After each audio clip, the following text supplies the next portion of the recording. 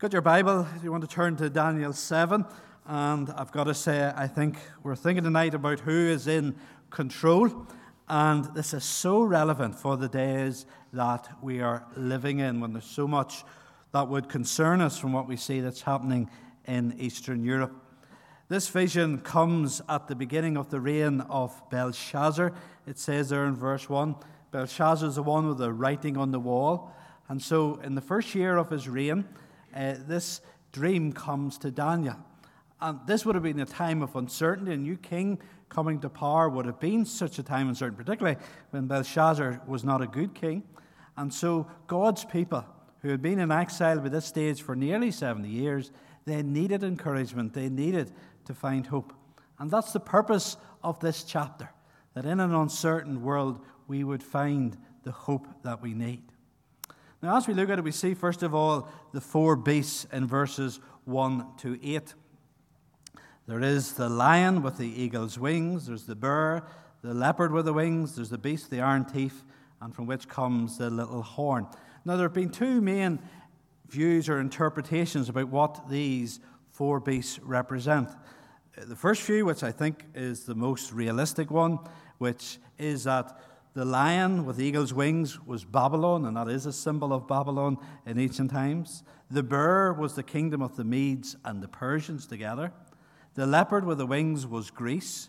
The beast with the iron teeth was Rome. And then the little horn, that would be either a persecuting Caesar, maybe like Nero. The Protestant reformers saw the little horn to represent the papacy. Or is it the Antichrist who comes at the end of time? We'll come back to that in a moment or two. The second view is that the lion with eagle's wings, again, is Babylon. The bear is the Medes. The leopard with the wings are the Persians. And the fourth beast is Greece and not Rome. And the little horn then would be this character we've spoken about before, Antiochus Epiphanes, this Greek leader who about 200 years before Jesus invaded Jerusalem and dealt so horrendously with the people of God there at the time. Now, view one is the most popular because it ties in with the vision in Daniel 2. Remember the vision of the statue, the gold head, the silver chest, and that ties in with the four kingdoms represented there. View 2 is popular because the little horn in Daniel 8, the next chapter we'll be looking at, does clearly refer to Antiochus Epiphanes, and that's why some people go for the second view. The good news is that if we're going to benefit from this vision, this chapter, we don't need to know which it is. We don't have to work this all out. Daniel and his contemporaries, to whom this dream was given, they didn't know who all these future kings and kingdoms would be. And this was given to them for their benefit at this time. It was given to encourage them at this time. So we don't have to have it all worked out. In apocalyptic writings, which the second half of the book of Daniel is and the book of Revelation is, the key thing is, as we've said when we're studying Revelation, is that we receive principles of history. We receive guidance about what is going on, what governs the world in the past, in the present, and the future. It's not to teach us about every detail and for us to try and work out exactly who this is or that is. It's to give us an overview of what is happening in the world around. And remember, I said before that I loved the Beano growing up. It was a picture book, and this is one of the picture books of the Bible, to give us these great pictures to teach us what is happening in the world around us and to encourage us in the midst of difficult days. Now, as you look at the beast coming out of the great sea in verse 2, the sea in the Bible represents chaos and evil. It was uncontrollable.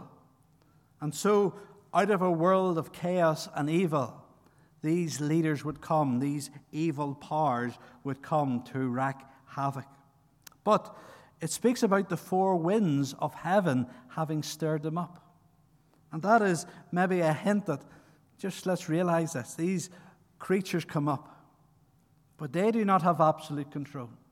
There is another hand who is behind and who is controlling and limiting what they will do. Now, let's look at these beasts in turn just to get a wee bit more, learn a wee bit more about them. First of all, the first beast, the lion with the eagle's wings in verse 4. The wings being plucked off it points to it becoming more limited. A lion that can fly around is certainly more dangerous than one that has to stick to the ground. And sometimes people ask, where is God when all this evil has happened? Why does God not restrain evil? Well, the answer is God is constantly restraining evil. This kingdom of Babylon, God restrained it from being as bad as it could be. And in the world around us, God is constantly doing that. Now, when the wings were taken away and it began to stand like a man and it received the mind of a man, if this is Babylon, it probably points to the time when Nebuchadnezzar was humble before the Lord. You remember, he was driven away to live with the beast. Then he came to his senses and he acknowledged the true God. And it's speaking about how God was transforming him, making him to change from being a beast to becoming real humanity. The second beast, the bear, in verse 5, it being raised up on one side. Some think, well, that could represent how the Medes and the Persians weren't totally equal, and one was more powerful than the other. The devouring of the three ribs, some people have had a bit of fun to try and work out what the three ribs represent. If you have an idea what the three ribs represent, please don't email me. I don't really want to know, because I don't think we're meant to work that out. The point here is that this bear represents a kingdom that is evil and so destructive. It is devouring. This is what sin does to mankind. It creates kingdoms that ruin people. The third beast, the leopard with the bird's wings. Leopards are known for the speed, and this does seem to point to the rise of the Greek Empire, which under Alexander the Great, how quickly it arose was so astonishing.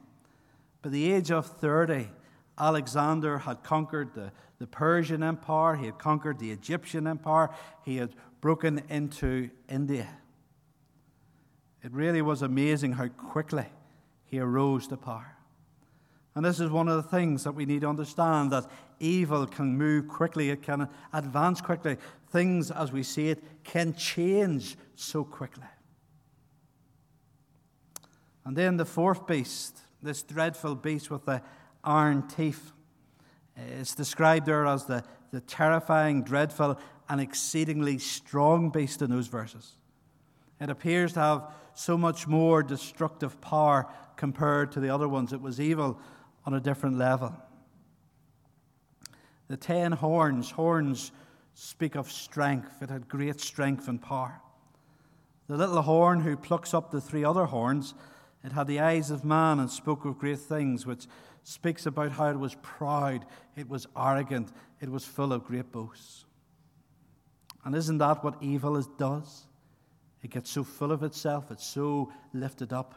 It thinks that it can do whatever it pleases. Now these 4 beasts, what they emphasize to us is the reality and the character of evil in the world around us. The character of evil in the world in the past, the character of evil in the world today. Evil which opposes God, which opposes his rule. And we are reminded that in this world we fight a battle against evil. And remember what Paul says, we do not battle against flesh and blood, but against principalities and powers. And we need to remember that the real enemy in Europe today is not Putin. The real enemy is the one who's behind him, who is pulling the strings. And that's the devil himself. And there's a spiritual battle going on here. That's why we need to continue to pray, and to pray. So the 4 beasts just bring home to us that evil is something that's so dreadful. We can lose sight of this. And even in our own lives, we need to be reminded of this. Evil is not a problem just out there. Evil is a problem in here, in our own hearts. There's no such thing as good evil. There's no such thing as good sin. And we must fear sin. We must fear all that is evil. We must flee from it and not let it enslave us. And find the hope that can be found in Jesus. So there we have the four beasts in verses 1 to 8. But then we see the true ruler in verses 9 to 14. And first of all, we are introduced here in verses 9 and 10 to the Ancient of Days. Just look at those verses together. Daniel says, as I looked, thrones were placed. Thrones speak of rule, authority, power. And the Ancient of Days took his seat. That's God. Why is he described as the Ancient of Days? The point being made is that these beasts, these evil rulers in the world, they're there for such a short time. But the one who's on the throne here is the one who is eternal, the one who is from everlasting to everlasting. These evil rulers will have their day, but this is the God of eternity who is showing himself to be on the throne. It says his clothing was white as snow, and the hair of his head like pure wool. The beast that we've been thinking about speaks of such darkness, such evil that comes into humanity. But what we see here in God is the exact opposite. We see whiteness, we see purity, we see perfection. The God who is perfect in all of his ways. The God who could be trusted fully, because he is the very opposite to that which is evil. It says his throne was fiery flames, its wheels were burning fire. A stream of fire issued and came out from before him. And it says at the end of that verse 10, the courts sat in judgment and the books were opened. This God, this Ancient of Days, is the God of judgment. He is a God who will bring down his fire upon evil in the appropriate time. He is the God who will judge all sin. He is the God who will judge all wickedness. He is the God who is a consuming fire. He's not a God who will wink at sin. He's not a God who will see evil going on in the world and ignore it. He is the God who in his time will deal with justice upon such evil. But look what happens in the middle of verse 10. Look what happens in the middle of this world of evil where the beasts are so active. 1,000 served him, and 10,000 times 10,000 stood before him, speaking about the Ancient of Days. That in the midst of such evil, the church of God is being built. It will be that great multitude in heaven that no one can number. His people are being drawn in. People who turn away from sin. People who turn away from wickedness. People who embrace the true God. That's where hope is to be found. It goes on, and the second thing we see here about the true ruler is the defeat of the beasts in verses 11 and 12. And it just says there about how indeed the final beast is destroyed and the power is taken away from the previous three beasts. Now, there's not a great description about this. It's so matter of fact. It's as if it's saying, this is no trouble to the Ancient of Days. This is not a battle between equals or among those who are anywhere near equal. When he decides it to put evil down, evil can do nothing to resist. Because his power, his majesty, his glory is on a totally different level. And so wicked rulers will have their day. But wicked rulers, if they do not repent of their sin, will all come into judgment. Whether it be Nero, whether it be Hitler, whether it be Saddam Hussein, whether it be Putin, all evil dictators will face the judgment of God, as will every sinful person whose sin is not covered.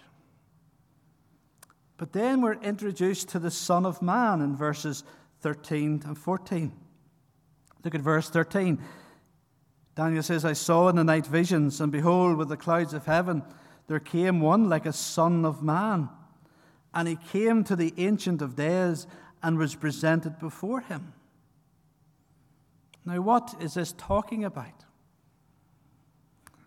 This is talking about Jesus, of course, who his favorite title for himself was the Son of Man. And it's speaking about how after Jesus died, then he rose from the grave, and then after 40 days, where did he go? He ascended to heaven. He went to the Ancient of Days. Now, why did he go to heaven at that point? Look there at verse 14. And to him was given dominion and glory and a kingdom, that all peoples, nations, and languages should serve him.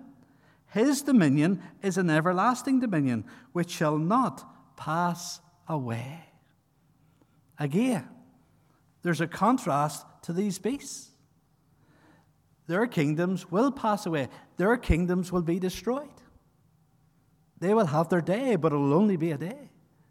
Whereas Christ, his kingdom, will be eternal. One of the interesting things is the way it's pictured here in verse 13. It says, there came one like a son of man. In the beasts, in those evil rulers, them being pictured at basis is describing how mankind has become subhuman, less than the perfect humanity that was made in Genesis 1. But what we see in Jesus, the true Son of Man, the true human, is perfect humanity being restored. Now remember in Genesis 1 and verse 28 that when Adam was made, he was given dominion over the world, to rule over the world. But that was totally messed up because of sin. And what do we see here? In Jesus, the Son of Man, that rule of this world is being perfectly restored. Now, at the moment, Jesus is our ruler in heaven. He is the King of Kings. He's the Lord of Lords. But he is a contested ruler. His rule is not accepted by all. It's a wee bit like the governing authorities in Kiev at this time. The Ukrainian authorities, they are the rulers, but it's being contested. There's a battle going on. And that's exactly a picture of the spiritual battle. Jesus is the King of Kings. Jesus is on the throne, but it's being contested. But the time is coming. The time is coming when that rule will be contested no more. And this brings us on to our final point, which is Daniel's questioning in verses 15 to 28. Look at verse 15 there. As for me, Daniel, my spirit within me was anxious, and the visions of my head alarmed me. Here was stuff to encourage him, but it's too much for him. He's just in a state of shock. Verse 16, I approached one of those who stood there and asked him the truth concerning all this. So he told me and made known to me the interpretation of the things. Now, to help Daniel in his questioning, there are two truths that are presented here in this last section. We see, first of all, the rule of the saints. Look there at verse 18, what it says. It speaks about the four beasts that come and then go. Verse 18, but the saints of the Most High shall receive the kingdom and possess the kingdom forever and ever. Do you notice how that is repeated? So, these evil rulers which want to build a kingdom which will last forever, it doesn't work. But those who are saints, those who are holy ones, those who have come to embrace the Son of Man, they will be part of a kingdom which will be forever and ever. Look what it says there in verse 22. It speaks about the horn who makes war with the saints. And it says in verse 22, until the Ancient of Days came, and judgment was given for the saints of the Most High, and the time came when the saints possessed the kingdom. Now, the point here is that, indeed, the saints will rule with Christ. They will have the kingdom. They will share in the reign of Jesus. Now remember what we talked about in Genesis 1 and 28, how to Adam was given dominion over this world, but it was messed up because of sin. In the world to come, because of the victory of the Son of Man, those who belong in him will reign with him in a world which is now a perfect world of perfect order, where no evil comes to mess it up. It will be a world of absolute peace and harmony. Can you imagine such a world? I can't imagine it. It's beyond what we can grasp. But that's our destiny when we belong to Christ. We will rule, we will reign with him forever and ever. But we're not there yet. The final point, which is the striving of the little horn. Remember, the fourth beast had 10 horns, and then this wee horn comes up out of it. Look what it says in verse 25 about this little horn. He shall speak words against the Most High, and shall wear out the saints of the Most High, and shall think to change the times and the law. And they shall be given into his hand for a time, times, and half a times. Speaking about they will change the times and the law. In the Soviet Union, they tried to change it from a 7-day to a 10-day week. Didn't work. In North Korea, the calendar has been changed. I think it's maybe only like the year 150 in North Korea now. Speaking of what evil seeks to do, even to change time. But the crucial thing here is what they do to the saints. Look, they wear out the saints of the Most High. How have you felt this week watching the news about Ukraine? Isn't it wearisome? Constantly focusing on that will wear us out. Evil seeks to wear out the people of God. And it even speaks of the people of God being given into the hand of evil for time, times, and half a time. Now, the significance of that is there's a period of time set by God when evil will have sway even over the people of God. Will be persecuting them, causing them to suffer. But it's only for a time. Look at verse 26. But the court shall sit in judgment, and his dominion shall be taken away, to be consumed and destroyed to the end. This little horn represents the Antichrist, this figure at the end of time who will come to oppose the people of God and to lead the advance of evil. And for a period of time, he will bring down suffering on the people of God. But it's only for a time. The court will sit, his dominion will be taken away. Look at verse 27. And the kingdom and the dominion and the greatness of the kingdom under the whole earth shall be given to the people of the saints of the Most High. His kingdom shall be an everlasting kingdom, and all dominions shall serve and obey him. This is it. This is a time when the rule of Jesus will be contested no more. This will be the time when all his enemies will be put under his feet as a footstool. This will be the time when sin and evil will no longer be in the presence of the people of God. All that we will experience in the new heavens and new earth with the perfect rule of Christ will be peace, righteousness, joy, as we worship our great God perfectly for all of eternity. It's a real world. It's not some sort of phantom existence. Our bodies will be raised from the dead on the last day to be joined to our souls. Glorified bodies. Why will we need these glorified bodies? Because these old bodies we have will not cope with the pleasures and the joys that's in the world to come. In the presence of the Lord forever.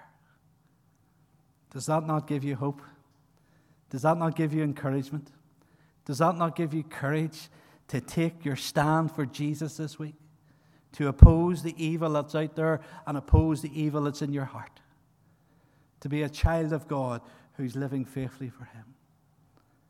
But, and this is a big but, we have to be absolutely certain that we will share in this. We have to be certain that we're on the side of righteousness, that we've been born again, that we've been saved by Christ, that we have turned away from our sin. You cannot be a person headed for such glory in the presence of Christ and still be a person who holds on to sin and evil in your own life. May we turn from that.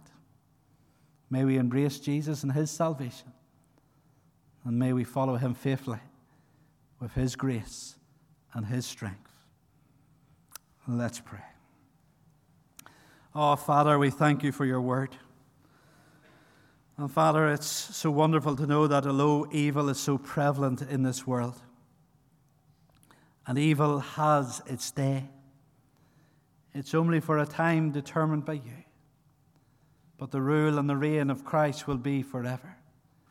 And what an amazing thought, Father, that we will reign with him if we belong to him.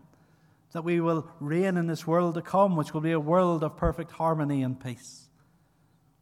Oh, Father, give us the grace to know that we're part of this, to trust in Jesus, to repent of our sin. And Father, I just pray that such hope which is spoken of here would be a hope that is real in the hearts and minds of our brothers and sisters in Ukraine and in Russia at this time. Oh, Father, grant that indeed, that they will understand while those beasts are there for a time, the rule of Christ is forever, and give them the grace to persevere. In Jesus' name, amen.